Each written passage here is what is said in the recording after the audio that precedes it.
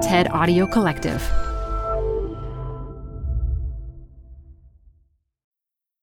We are in a crisis of trust. The world's trust in the United States has declined by more than 50% since 2016. 2/3 of Black Americans don't trust the police to treat them equally.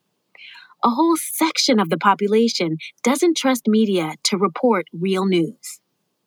Many of us have become less trusting of institutions to be fair and ethical.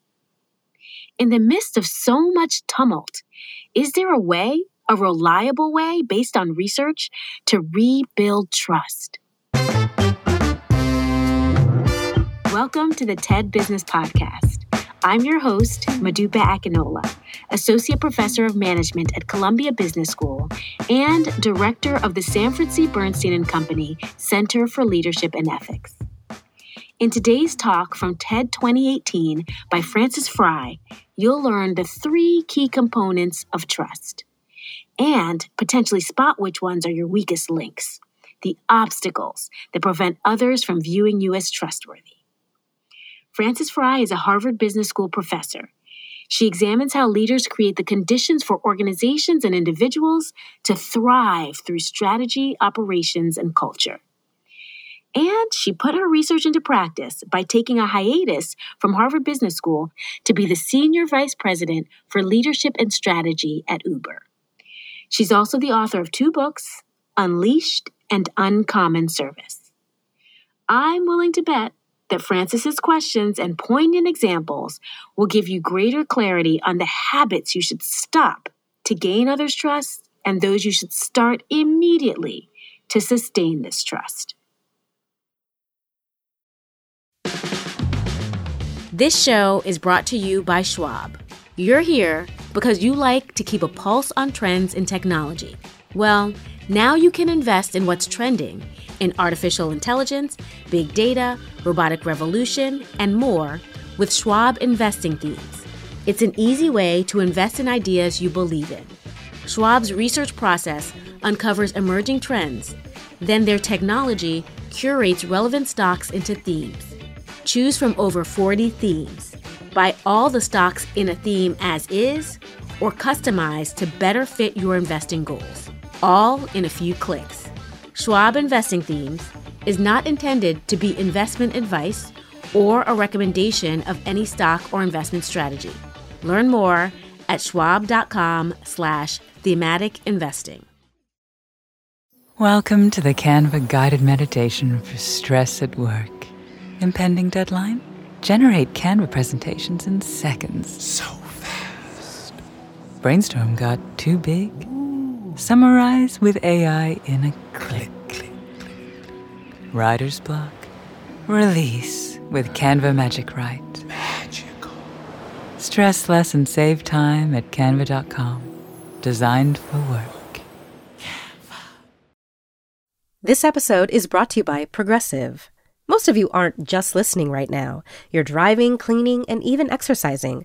But what if you could be saving money by switching to Progressive? Drivers who save by switching save nearly $750 on average, and auto customers qualify for an average of 7 discounts. Multitask right now. Quote today at Progressive.com. Progressive Casualty Insurance Company and Affiliates. National average 12-month savings of $744 by new customers surveyed who saved with Progressive between June 2022 and May 2023.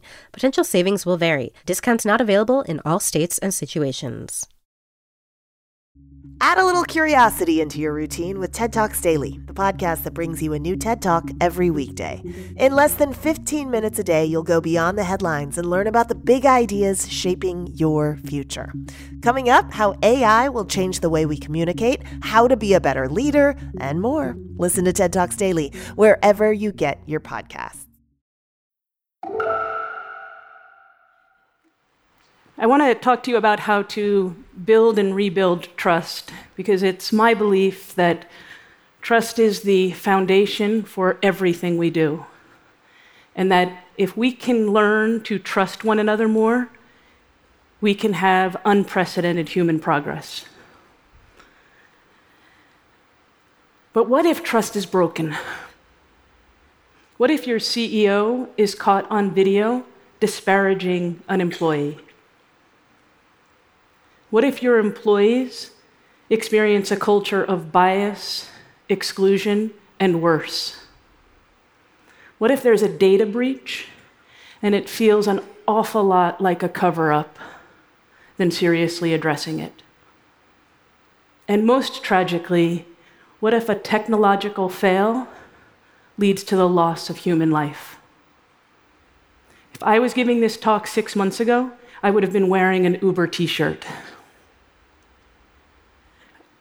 I'm a Harvard Business School professor, but I was super attracted to going to an organization that was metaphorically and perhaps quite literally on fire. I had read everything that was written in the newspaper, and that was precisely what drew me to the organization.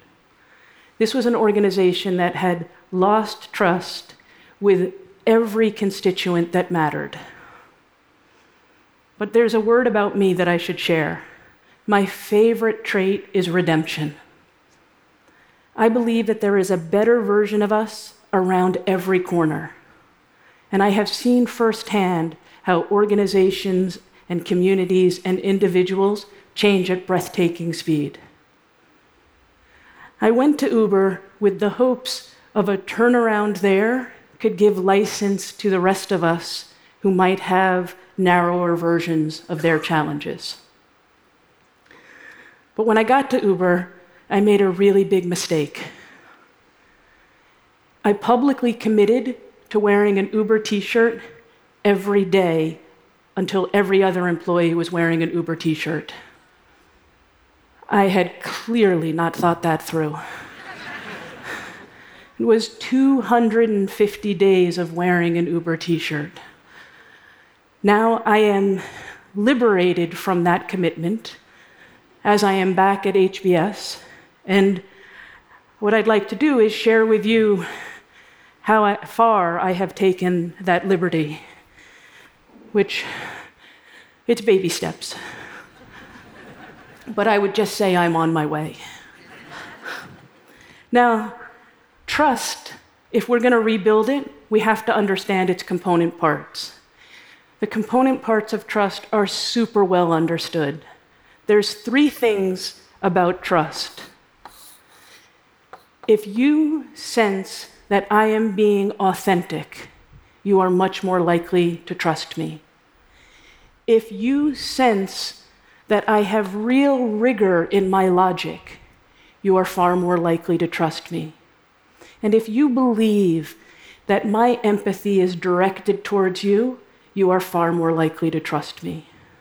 When all 3 of these things are working, we have great trust. But if any one of these 3 gets shaky, if any one of these 3 wobbles, trust is threatened. Now, here's what I'd like to do. I want each of us to be able to engender more trust tomorrow, literally tomorrow, than we do today. And the way to do that is to understand where trust wobbles for ourselves and have a ready-made prescription to overcome it. So that's what I would like to do together. Would you give me some sense of whether or not you're here voluntarily? Yeah, okay, all right, awesome. Okay, so it's just super helpful feedback. So, the most common wobble is empathy. The most common wobble is that people just don't believe that we're mostly in it for them, and they believe that we're too self-distracted. And it's no wonder. We are all so busy with so many demands on our time, it's easy to crowd out the time and space that empathy requires. For Dylan to be Dylan, that takes real time. And for us, if we have too much to do, we may not have that time. But that puts us into a vicious cycle, because without revealing empathy, it makes everything harder. Without the benefit of the doubt of trust, makes everything harder, and then we have less and less time for empathy, and so it goes. So here's the prescription. Identify where, when, and to whom you are likely to offer your distraction. That should trace pretty perfectly to when, where, and to whom you are likely to withhold your empathy. And if in those instances we can come up with a trigger that gets us to look up, look at the people right in front of us, listen to them, deeply immerse ourselves in their perspectives, then we have a chance of having a sturdy leg of empathy. And if you do nothing else, please put away your cell phone. It is the largest distraction magnet yet to be made. And it is super difficult to create empathy and trust in its presence. That takes care of the empathy wobblers. Logic wobbles can come in two forms. It's either the quality of your logic, or it's your ability to communicate the logic. Now, if the quality of your logic is at risk, I can't really help you with that. It's like not in this much time. But fortunately, it's often the case that our logic is sound, but it's our ability to communicate the logic that is in jeopardy. Super fortunately, there's a very easy fix to this. If we consider that there are two ways to communicate in the world, and Harvard Business School professors are known by 2x2s, nonsense. It's the triangle that rocks. If we consider that there are two ways to communicate in the world, and the first one is when you take us on a journey, a magnificent journey that has twists and turns and mystery and drama until you ultimately get to the point. And some of the best communicators in the world communicate just like this. But if you have a logic wobble, this can be super dangerous. So instead, I implore you, start with your point in a crisp half sentence, and then give your supporting evidence. This means that people will be able to get access to our awesome ideas, and just as importantly, if you get cut off before you're done, ladies,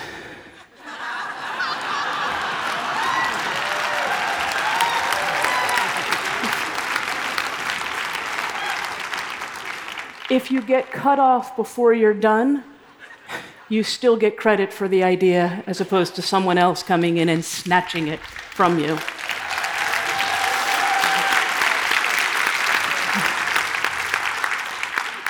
You just gave me goosebumps. The third wobble is authenticity, and I find it to be the most vexing. We as a human species can sniff out in a moment, literally in a moment, whether or not someone is being their authentic, true self. So in many ways, the prescription is clear. You don't want to have an authenticity wobble? Be you. Great. And that is super easy to do when you're around people who are like you. But if you represent any sort of difference, the prescription to be you can be super challenging. I have been tempted at every step of my career, tempted personally and tempted by coaching of others, to mute who I am in the world. I'm a woman of super strong opinion, with really deep convictions, direct speech. I have a magnificent wife, and together we have such crazy ambition. I prefer men's clothes and comfortable shoes. Thank you, Allbirds. In some contexts, this makes me different. I hope that each person here has the beautiful luxury of representing difference in some context in your life. But with that privilege comes a very sincere temptation to hold back who we are. And if we hold back who we are, we're less likely to be trusted. And if we're less likely to be trusted, we're less likely to be given stretch assignments. And without those stretch assignments, we're less likely to get promoted. And so on until we are super depressed by the demographic tendencies of our senior leadership. And it all comes back to our being our authentic selves. So here's my advice. Wear whatever makes you feel fabulous. Pay less attention to what you think people want to hear from you, and far more attention to what your authentic, awesome self needs to say.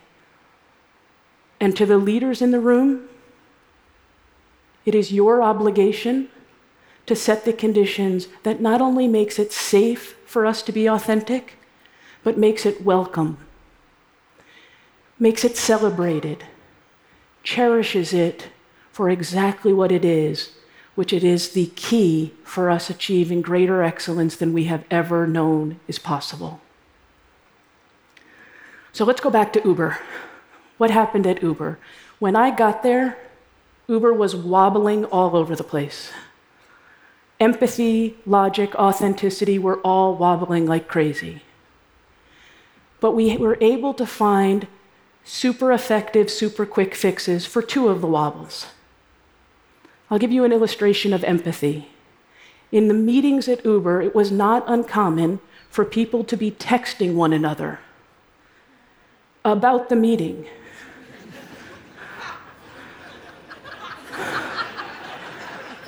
I had never seen anything like it. It may have done many things, but it did not create a safe, empathetic environment. The solution, though, super clear. Technology off and away. And that forced people to look up, to look at the people in front of them, to listen to them, to immerse themselves in their perspectives, and to collaborate in unprecedented ways. Logic was equally wobbly.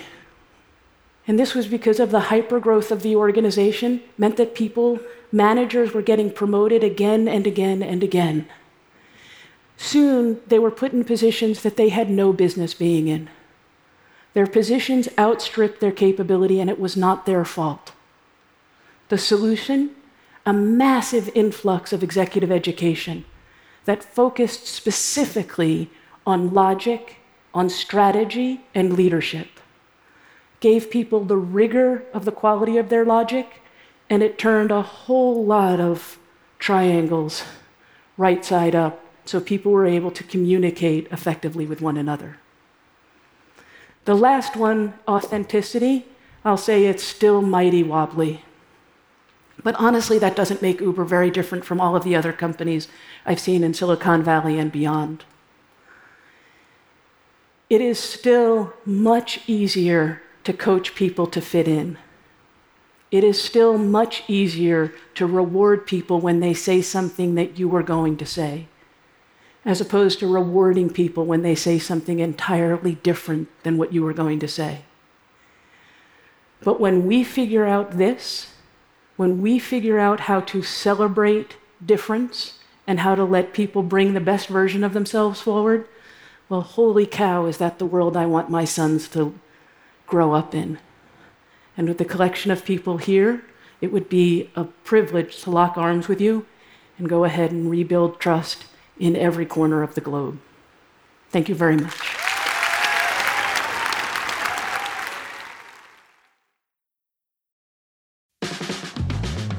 Support for TED Business comes from Odoo. What is Odoo? Well, Odoo is a lot of things. Odoo is award-winning management software. Odoo is total control of your entire company in one place.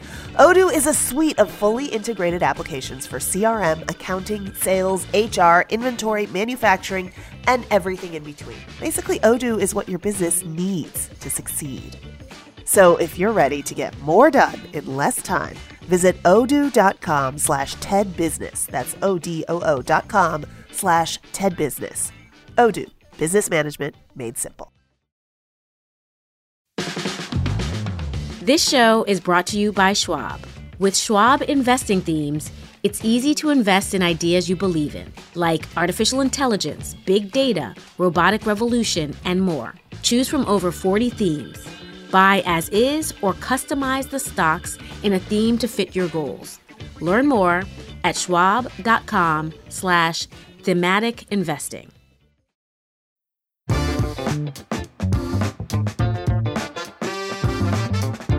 Frances Frei never ceases to amaze me with her wisdom. I had the opportunity to experience this wisdom on several occasions in her classroom when I was an MBA and PhD student at Harvard Business School.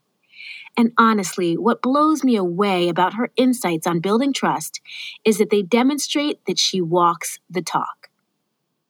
Being a student in her classroom can be terrifying because, as she said, she is a straight talker. However, the empathy and humor she displays when you might have gotten something incorrect, the quality of logic she pushes you to communicate, and her modeling of authenticity creates a safe environment where you can be you. It's powerful.